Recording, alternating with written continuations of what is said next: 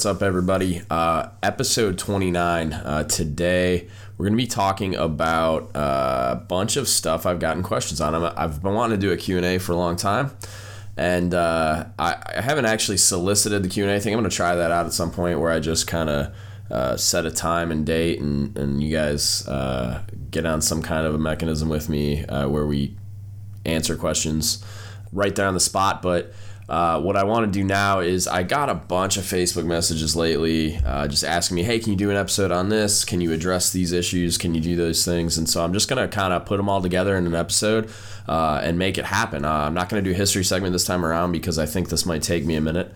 And I just want to get right into the questions and get those answers out there so that you guys aren't waiting on me for a long period of time to get to like a spin the yarn. I've got a bunch kind of backlogged, which is nice. I just have to find the time to edit them and post them now, which I'm actually going to try to edit some today so that I'm scheduling releases so there's not such big gaps between content release. So I'm working on getting ahead so that I can schedule stuff to get released while I'm on deployment.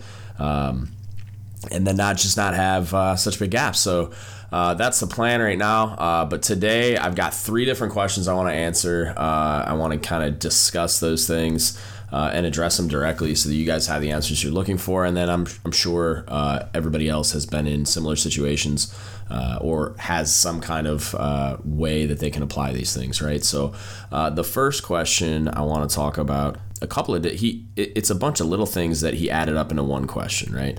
And I'll read those in a second, but basically the question was about personnel being held accountable and not accepting that well, right? So he asked, how do we help junior leaders develop the self-reflection skills that help them be held accountable without attacking back, right? Without responding to that accountability negatively. And some of the examples he gave were second and first class is kind of coking and joking in the smoke pit, right? And a first class pulls them aside, talks to them, says, hey, the things you were talking about weren't exactly appropriate, so knock it off. That's not the kind of stuff that we want to be doing. And then there were first classes involved in that conversation. So the first classes held those guys accountable, which is awesome.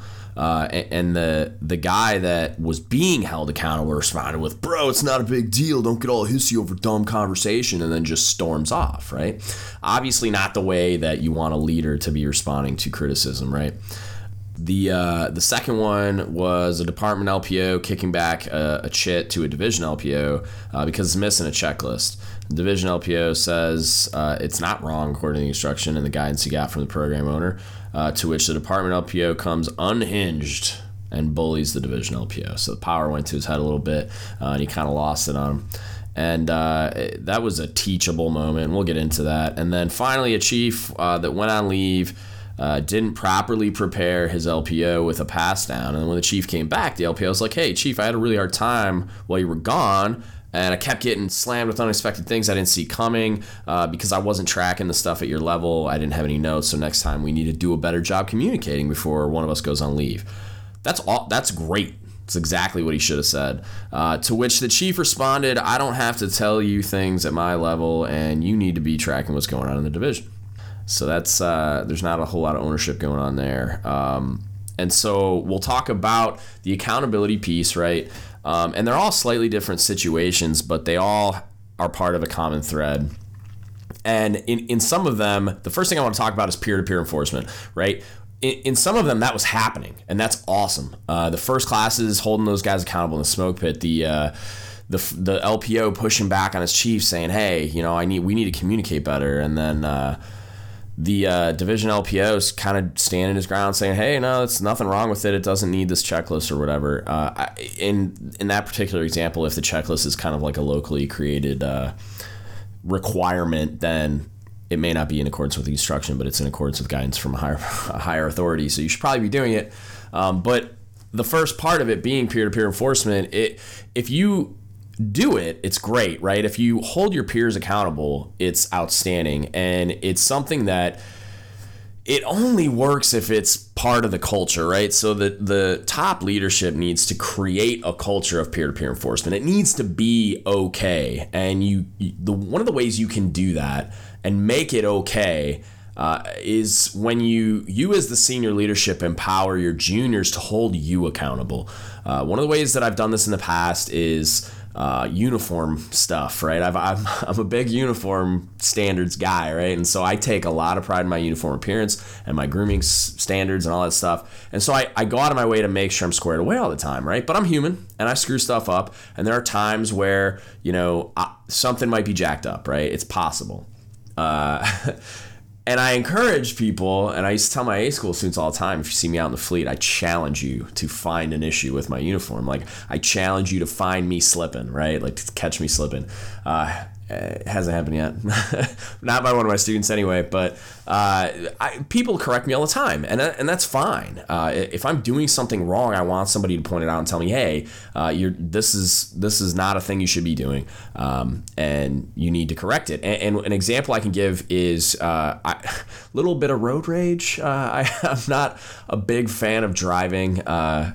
In general, I think people have kind of lost their mind with their cell phone use and just attentiveness, and it's terrifying. And if I didn't have to drive a car, I wouldn't. But that's another topic for another time. But I get really upset and kind of rage a little bit. And a friend of mine corrected me and kind of said, hey, like, you're driving a car in your uniform. Do you really think it's a great idea to be flipping out in your car when someone does something that keys you up? And I wasn't doing anything insane, but it was kind of like the appearance of me losing my cool in a car in uniform can be perceived many different ways. And she kind of pointed that out for me, and I'm like, you know what, you're absolutely right. I need to calm down. And to the point where now I drive this little electric car that I couldn't drive aggressively if I wanted to, and I listen to podcasts all the time, and I just it's my time to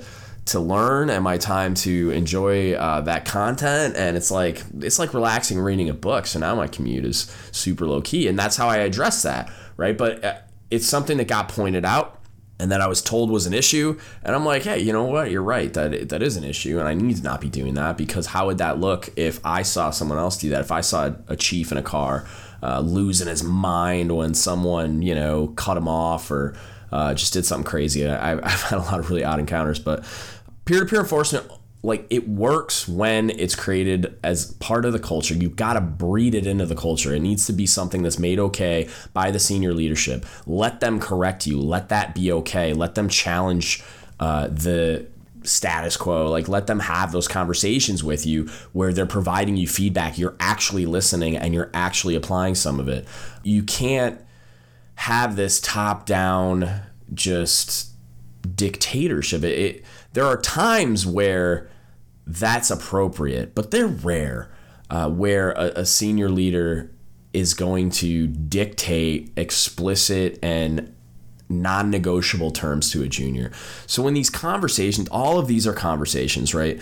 The second and first classes could have been talking about something that wasn't completely, outside the box, or that they were talking about a touchy subject, but they were having a constructive conversation doing it. And it could be, you need to shut them down like they're late on the cable bill. It could be something that you need to tell them, this isn't the venue, but that is a conversation that you can and should have. And, maybe even set up a time to have that conversation. Or maybe those first classes were wrong and that it was a completely acceptable conversation that should be part of your command culture. Maybe they were talking about what leadership could do better, and somebody got worried that how that would look if a chief walked by and overheard them being criticized. There's nothing wrong with that conversation happening. There's nothing wrong with junior sailors complaining about the way stuff works. Of course they're doing that. They're always going to do that. We did that, you did that, and of course they're going to do that. But it all depends on the topic of conversation. It all depends on how they were expressing their opinions on that topic, etc. Like, I don't know what the exact topic was, but there are many different ways to handle it. Most, if not all of which, depending on the topic, were not just to shut them down and tell them, hey, you can't do that, right? It sounds like in this scenario, it wasn't an appropriate conversation, and they did the right thing. And when they corrected the first class, he reacted really negatively. That's ego, That's all that is. Go back to the ego episode. All that is that guy's ego got bruised because he got corrected. He knew he was wrong, or he wouldn't have gotten as offended as he did. And it wasn't a dumb conversation. It was an inappropriate conversation. Just be okay with being wrong. There's nothing wrong with being wrong. It happens. We're all human. You need to accept that, and you need to make that part of your command culture. Peer-to-peer enforcement's okay. It's okay to be wrong. It's okay for me to take my backpack off and have my collar pop by accident, and for someone to correct a senior chief and say, hey, senior, your collar's all jacked up.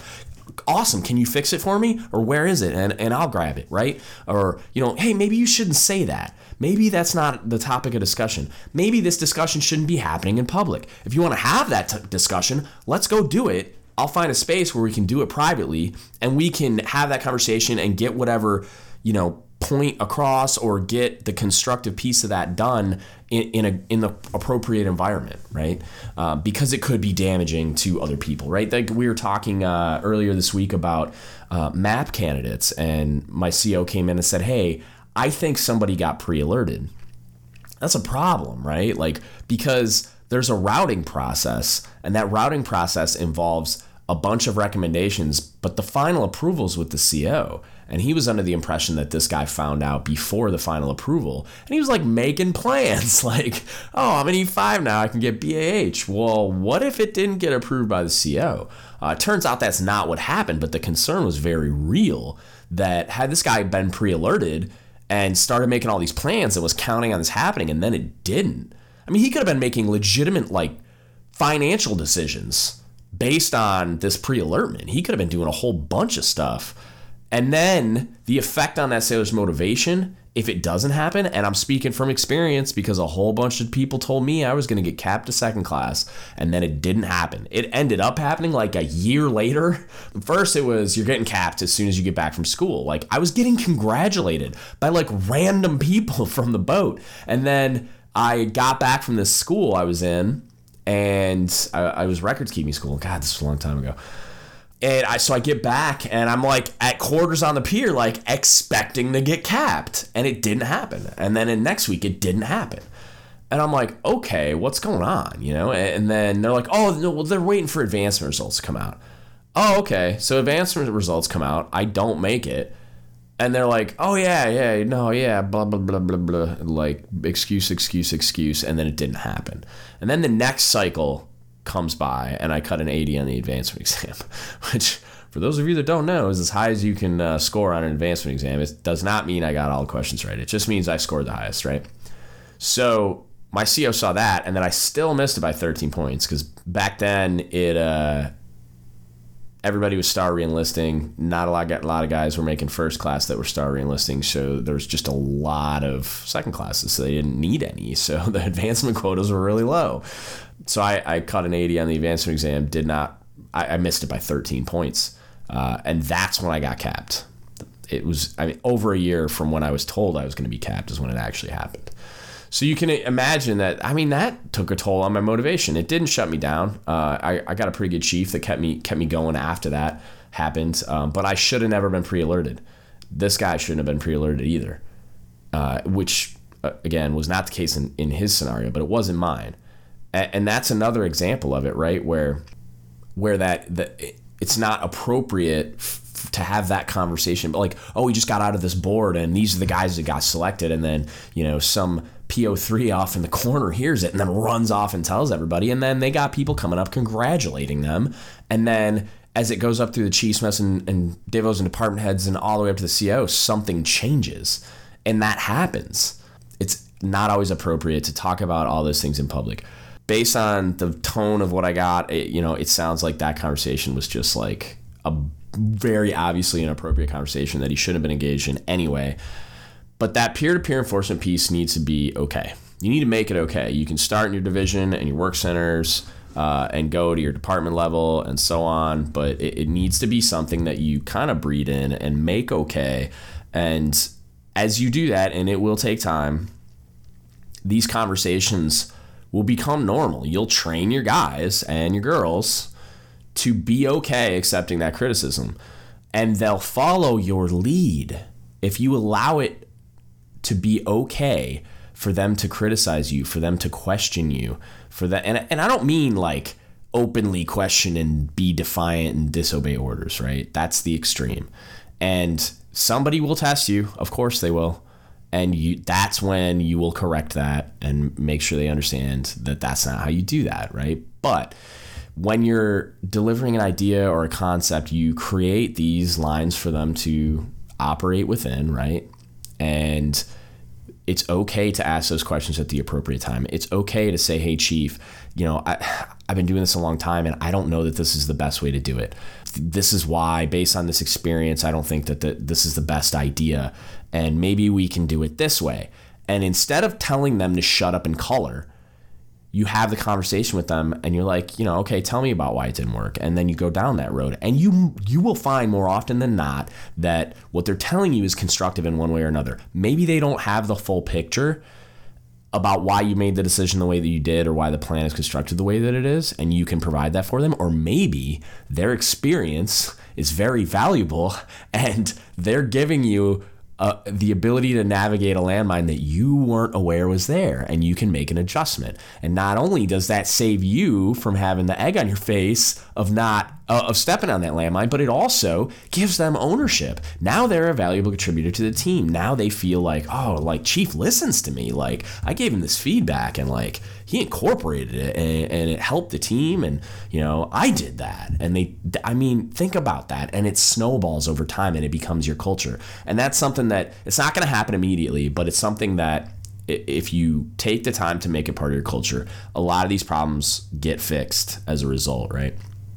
For the other ones, the same thing kind of applies for all three. I think with the kicking back of the chit, there, like I said, there could have been a local process in place, but if not, that was just a conversation that needed to happen between those two leaders, instead of a senior leader letting their ego take over and shutting this guy down, because now they're going to be less likely to bring problems up, because whenever they bring problems up or provide feedback, all you do is destroy them. So why would they bring up problems and feed you the information that you need to make the most informed decision possible, right? You can't just club somebody over the head every time they challenge you or any time that they, want to have a conversation or provide feedback or question a decision, right? And then with the chief, this is really disappointing.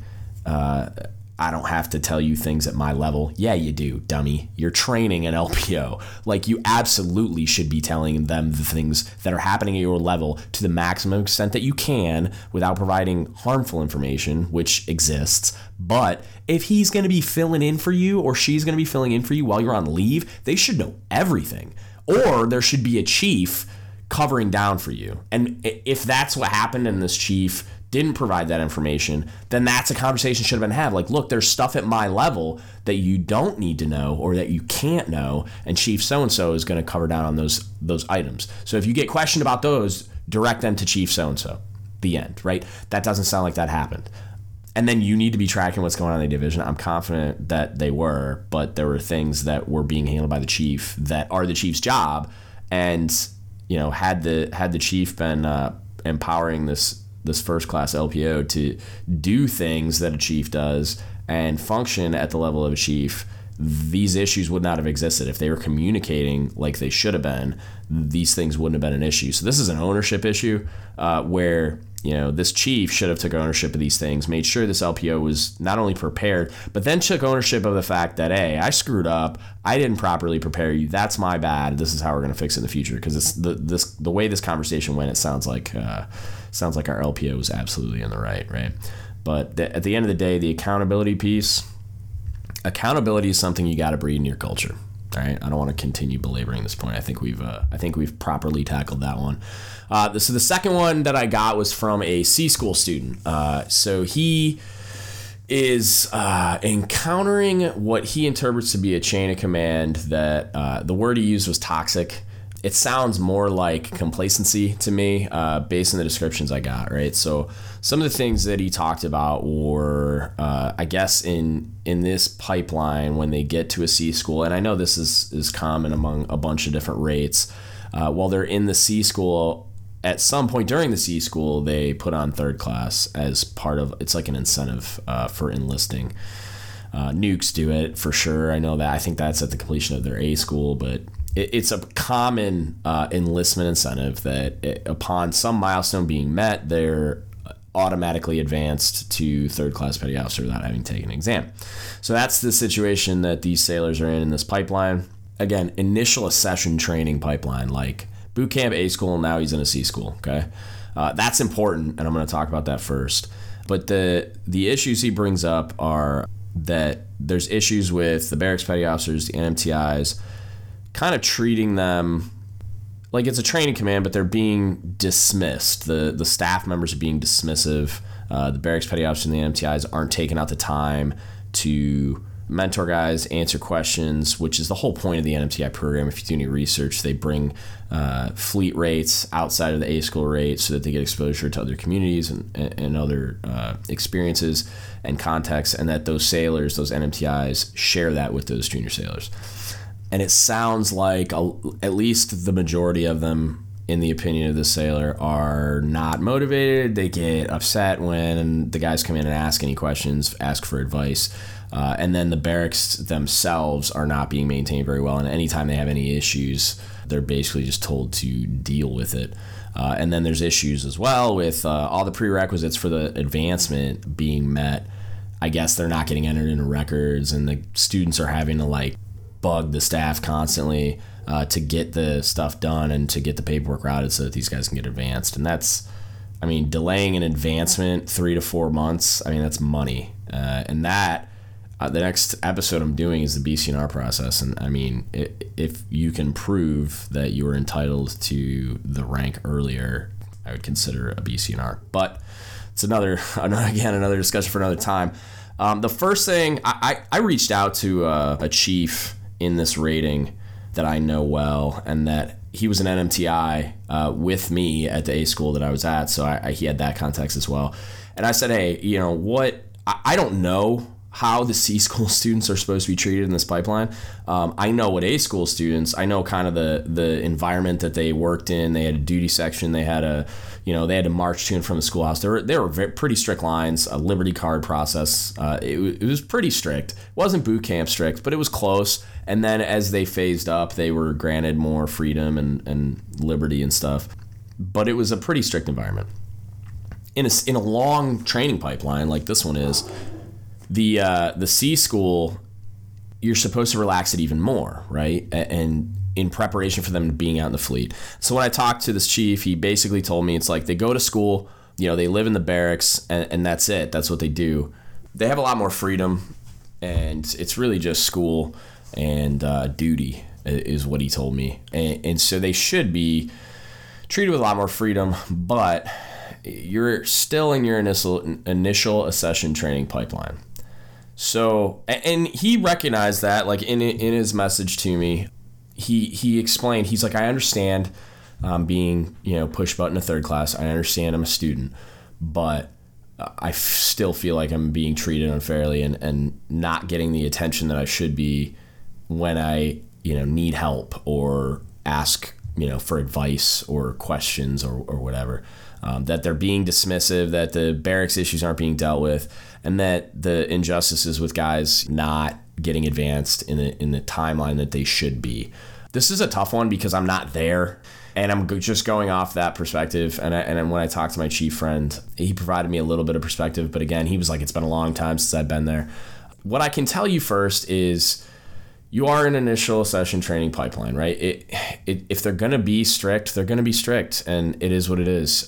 You're not in the fleet yet, regardless of how long you've been in the Navy. So that pipeline exists for a reason. They're trying to prepare you for the fleet. They're trying to slowly relax restrictions, or at least that's the intended purpose of the program.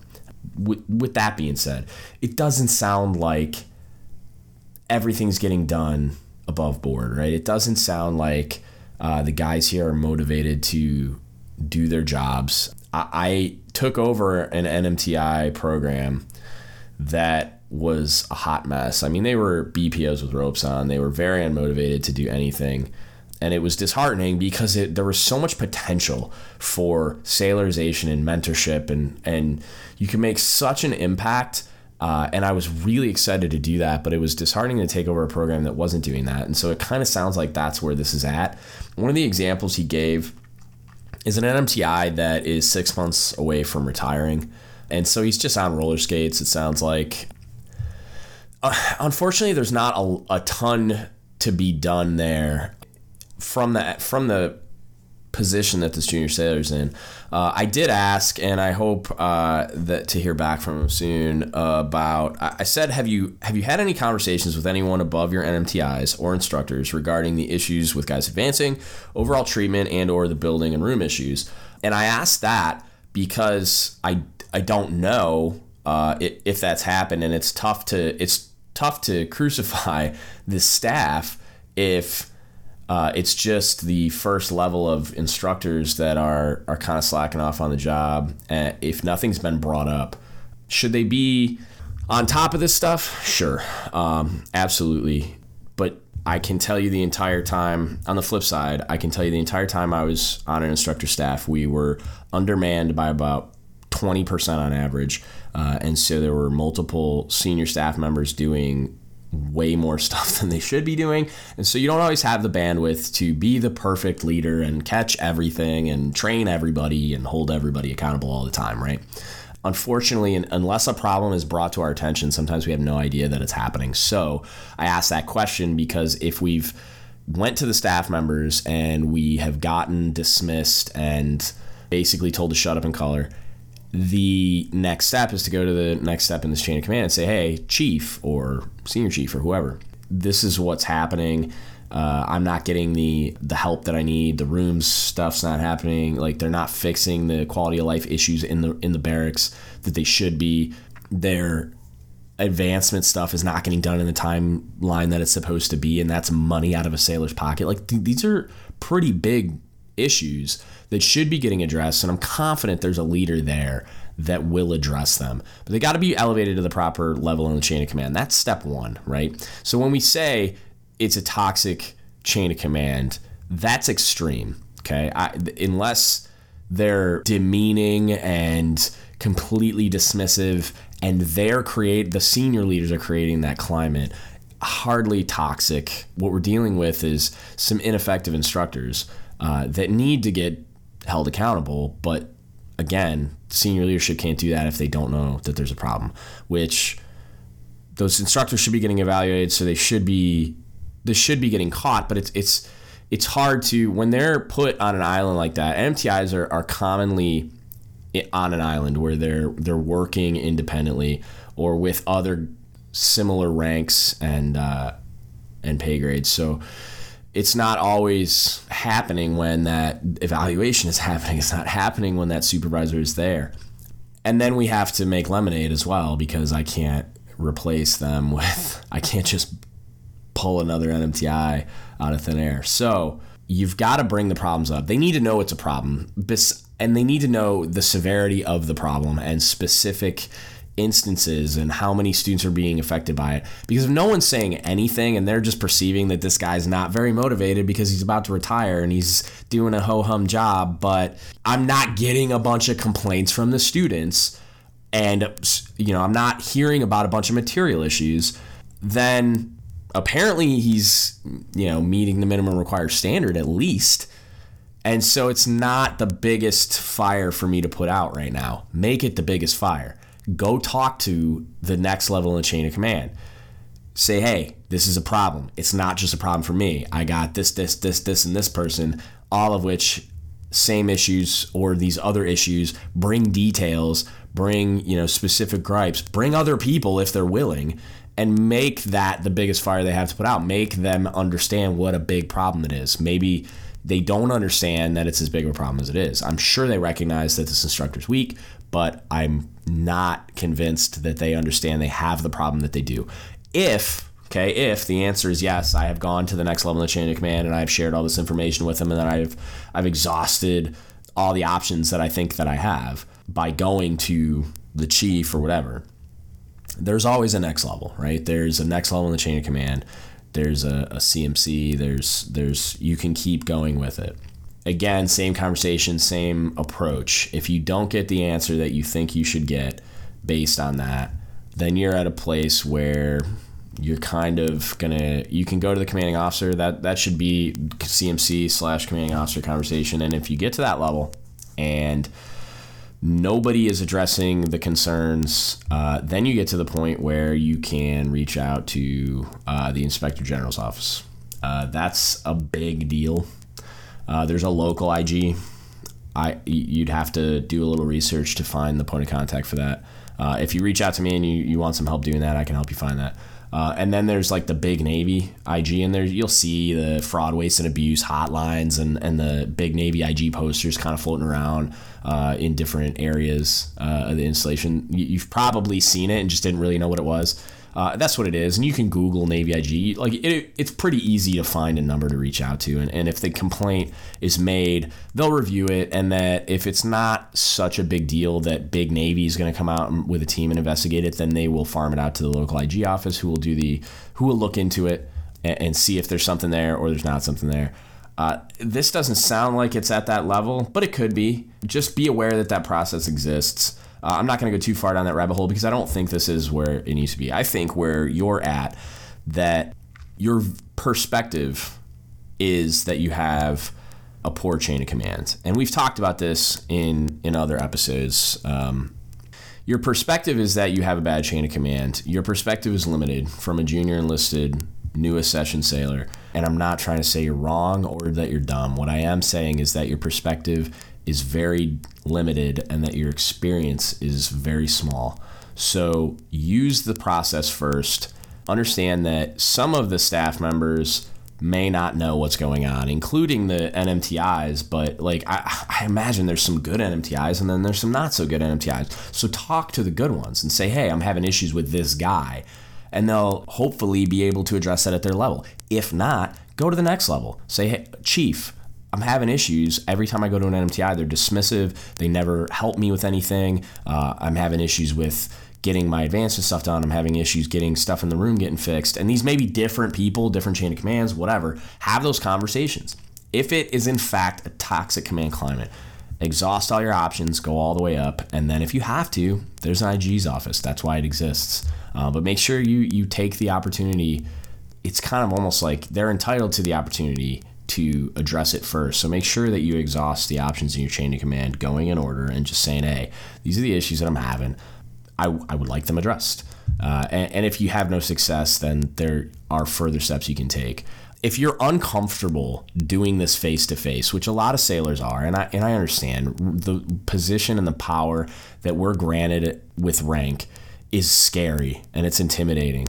It's very easy for someone in a position of power to abuse it, okay? I understand why sailors are uncomfortable approaching me and providing the feedback or the presenting the problems that they find, even though I go out of my way to be open to that and make sure they understand they can say those things. So there is usually, at every command, an anonymous way to provide this kind of feedback. CO suggestion box is one of them. A lot of times the CMC might have a suggestion box. They may have an anonymous email system.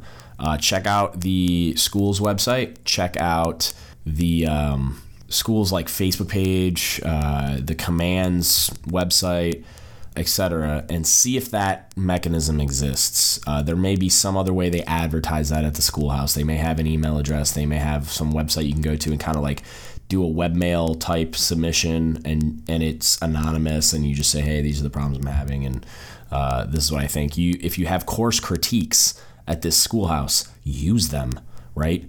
Provide all that feedback during the course critique, saying, hey, every time at the end of the course we did an NMT program end of course critique that was anonymous, and then we did a end of course critique for the actual schoolhouse portion at the conclusion of every course. So I imagine there is something to that effect that you can complete as well. If they do a command climate survey while you're there, use it. That's what it's for. There's a lot of mechanisms in place to anonymously provide feedback as well. And if a bunch of people are doing it, like if you find it, if you didn't know it exists and you find it, and provide that to everybody you know that's having the same problems and have them all submit this anonymous feedback.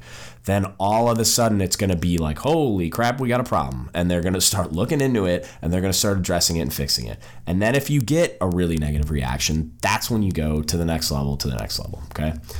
There are ways for anonymous correspondence if they don't have their own mechanisms, and I'm happy to help you do that if you need help. So just reach out. But it sounds to me like we haven't exhausted all of our options yet. I'm not convinced that the chain of command is completely failing and is toxic. It sounds like they've got some problems. It sounds like we need to bring it up to the next level and exhaust those options. And then if we get to that point, the way that you deal with it is, you provide that information to the people that are in a position to fix it. And you'll find somebody that is concerned. I promise you, as you elevate through this chain of command, you will find somebody that is going to be alarmed that this stuff is going on and that is going to wreck shop when they find out and do their own digging and realize they have legitimate problems. Heads are going to roll, right? So they're going to go into accountability mode and training mode and put people in the right positions and correct the deficiencies and put processes in place and et cetera, right? But you'd be surprised how many times that we're not aware there's an issue, and while you on the deck plate level are aware there's an issue, if it's never brought up, if I don't know it's broke, I can't fix it. So that's my advice there. I keep following up with me on these, right? If you follow my advice and then you're like, you're a big idiot, it didn't work, or it did work and I haven't done that yet, and when I did, we saw positive change happen, then great. But follow up, let me know if the situation evolves. We'll go from there. And then the last one I want to talk about is I had a guy reach out to me about things JOs can do better, and then also things that Mustangs or limited duty officers and chief warrant officers do poorly, if I have any experience with that. I have experience with both. I'm happy to talk about them. So the first one I'll talk about is things JOs can do better. This is interesting to me. So I've talked before, and I actually have a spin the yarn I haven't released yet that kind of addresses this as well. As I'm in the position where I'm training a new ensign division officer. On submarines, they're in the unique position of also being a department head as a supply officer, so that's an even more interesting challenge. But things that junior officers can do better is be humble. They're junior sailors. They just are. A lot of times they can come in with big heads and they think that because they're an officer that they need to have like this air, or they need to perform this role of a leader to everyone. And there's a certain element of fake it till you make it when you're a junior officer, division officer, right? But you need to be humble and you need to be very receptive to your chiefs especially, but that's not the only person that can train you, right? Junior officers, right? So Lieutenant JGs have been around a while, have a warfare pin, right? Full lieutenants, even department heads, lieutenant commanders that run around, they can teach you a lot, especially the specific pitfalls that junior officers encounter during their first year or so, but also chiefs. So there are JOs that come on board ships and submarines that think they don't have to listen to their chief, or think that they're going to direct me to do things. Do you outrank me? Yes, you do. Will I salute you in passing? Yes, I absolutely will. But are you going to direct how my division and department function? No, you're not. And that's a shock to a lot of people. It's like they think that they're going to make the decisions and that they're going to direct policy and make these big decisions in a vacuum and just direct me to do it, and then I'm going to go do it. And that's not how it ever happens. If you encounter that kind of an issue with a junior officer that's kind of a little big for their britches, right? You need to sit down and have that conversation with them and be like, look, sir or ma'am, I'm here to train you. I'm the expert. I'm the one with all the experience. I am here to advise you, to put you in the position to make the best decisions possible. At the end of the day, they are the boss, right? But it's understood and it's expected by your senior officers that you are training them and guiding them and mentoring them and holding them accountable when need be. And if you have issues with them thinking that they're going to dictate things to you, or thinking that they're going to overrule you all the time and they're constantly being combative and argumentative, that's when you go talk to your XO. Or you go talk to your department head and you're like, look, I'm having issues. They don't want to listen. I'm trying to teach them the right way, and they're not getting it. This is the biggest issue that I see with junior officers, where they're not receptive to their chiefs. They think they kind of got it all figured out already because they read a John Maxwell book and they know what they're going to do, and you're going to listen and blah, blah, blah, right? So, you calibrate them yourself. Be respectful. Be tactful. Because again, they do outrank you. So you need to do that the right way, because you don't want to destroy the relationship, and because you're training a future commanding officer. So you need to be mindful of that. Like, you don't want to give them a bad taste in their mouth when it comes to chiefs or even the LPOs, right?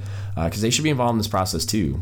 I got third classes that are trained in my ensign right now, and she's very receptive to it because she understands that they're experts at what they do, and I've trained them very well. And she just wants to be the best prepared supply officer she can possibly be. And so she's super receptive when my expert records keeper sits down with her and teaches her what she needs to know about food orders or inventories or whatever. And that's amazing. She's got the best attitude on the planet, and it is doing exactly what she should be. And I have zero issues with her. And a lot of that is luck, not because I trained her. She showed up this way. But coming in with that kind of a mindset will set you up for success, right? Junior officers need to come in and understand that they need to be learning, they need to be open, they need to be sponges. And I will put you in the right positions to succeed. I will prepare you with the information. I will put you in front of the division and set you up with the things that you're supposed to say or do so that you don't look silly. And then eventually you'll come to these places on your own because I've trained you to do that, and I've set you up enough times that it becomes muscle memory, and then you'll start doing it on your own, and then you'll turn into the leader that the Navy needs you to be. But you need to be open to that happening. And then if you encounter the issues with that, you just go to the senior officer. The senior officer was trained by a chief. They know, they get it. They understand that they need to shut up and listen a lot, and that you're there to teach them, and you're there to mentor them, and you're there to guide them and advise them and put them in the best position to succeed. So just JOs having that open mind and being ready for that, being sponges, understanding that yes, you are in charge, but that doesn't mean that you're going to make all the decisions on your own and you're going to direct the things that the chief is there to direct. You need to establish really great communication and a really great relationship with your chief as soon as it's humanly possible. And you do that with your department head too, and your chief can help with that. So that's what I would say for JOs, especially just the open-minded concept. Just come in with an open mind as a blank slate, ready to learn everything you possibly can about leadership, about the technical stuff, about management, about planning, communication, everything.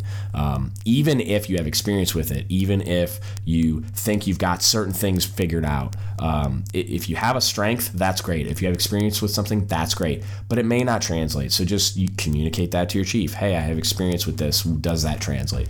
Just have very, very open, blunt communication with your chief, with your department head, with your LPO, if they're mature enough to be involved in that process. And I think you'll be very, very set up to succeed. So Mustangs, on the flip side of that, like we were talking about with the experience piece, Mustangs are limited duty officers and warrant officers. They come in with a lot of experience, right? That's the whole point of the program. But it's a double-edged sword sometimes. And what I mean by that is, limited duty officers are prior enlisted. They can get commissioned as early as 8 years as first classes, but that's a significant amount of enlisted experience into a designator that's in their career field, right? So CSs and LSs would go into supply, etc. So the weaponeers will go into weapons designators, stuff like that, because they want them to be experts in their field. They're going to put them in very specific billets that they need that prior experience and technical expertise to be successful at. The issues that I generally run into, I worked for a bunch of warrant officers, and while we were all trying to do the right thing the right way, the warrants especially, I think the hang up is they used to be chiefs. It's really hard to turn that off. And when I say used to be, I mean they used to be doing the job. Once a chief, always a chief. I'm not saying that you're not a chief anymore. I'm very much of the opinion that once you're an accepted chief, you're an accepted chief. I don't care who you are or what you do. But once they go into the warrant ranks, they're not doing the job of a chief anymore. They're a chief warrant officer. So they're filling a division officer role, but they're also technical experts, and they're expected to use that skill and experience, but you're not doing the chief's job anymore. And I think that's the issue that I would run into, is that I would come in as the chief, or at the time even the senior enlisted leader, and say, hey, this is what's going on, this is what I intend to do about it, I'm keeping you informed, are you okay with that? I would get a lot more, no, we're doing this, completely disregarding all of my experience and expertise and my involvement in the process. I had all the information. I did the DRB, or I was involved in the investigation, or I was the one that talked to all the people involved, or I was the one that knew what was going on. And after a 30-second brief by me, they just completely flipped the decision on its head, or told me, no, we're not going to do that, or without asking any questions or looking into it at all, or whatever. And so they would be trying to do both at the same time. And I think that's probably the part that Mustangs or LDOs and CWOs probably struggle with. And I think it's probably more at the beginning. I've known a lot of senior LDOs and warrants that they figured it out, right? It took some time. It's like going from an LPO first class into the chief's mess. It's like you got to learn how to let go, and it takes time. And of course it does. I would have trouble with it too if I got commissioned. It's something that they just need to learn their new roles, and it takes time, and it also takes really good chiefs. And I think it's a lot harder with LDOs and warrants because they've been doing it for so long. A lot of warrants, I mean, God, they can get commissioned at like 15, 16 years as senior chiefs. And it's tough to all of a sudden shift roles and to not be that chief anymore. It's very difficult to transition and kind of let go of the things you were doing as a chief or a senior chief.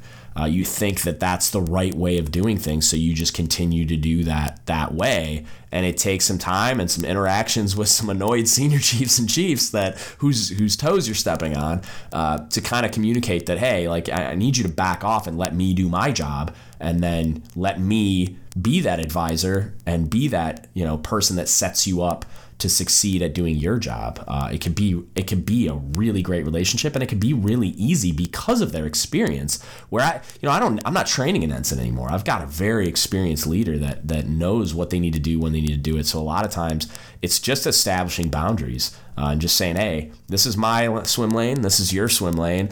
Anytime you need anything from me, I'm here to provide it for you. And at any time you need something from me, all you got to do is say something, and I'll be on it, right? I had a really contentious relationship with the last warrant officer I worked for. Not because he's a bad guy. He was very smart and he had a lot of experience, but I think he thought he just knew better than me all the time. And I don't know that we ever fully got there. I think we got to an understanding where this is my swim lane, this is your swim lane kind of thing. We got to an okay place, but it took a minute. And he was a relatively new warrant when he got there. And so I think he was settling in his role still too. It was an odd role that he was in, where he was kind of almost like a site director. He was filling like a small CO role, and it's not what he was used to doing.